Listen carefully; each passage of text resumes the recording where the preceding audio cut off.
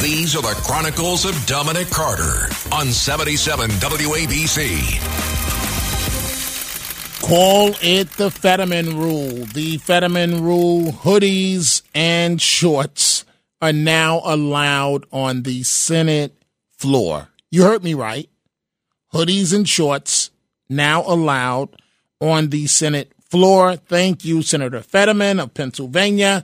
And this, as the New York City Council is advancing a bid, is advancing in a push that could yank monuments honoring Washington, Jefferson, and Columbus. The City Council, which just passed a budget that some have already said is going to flop, is now spending time advancing this plan that could kill off monuments honoring figures such as George Washington, right? So, and that's all because of their controversial past. And why don't we just eliminate them all, right? Just get rid of them. Get rid of all the statues and get rid of all the Black History Month stuff. And let's just wipe it all out, right? So we can all be politically correct on everything.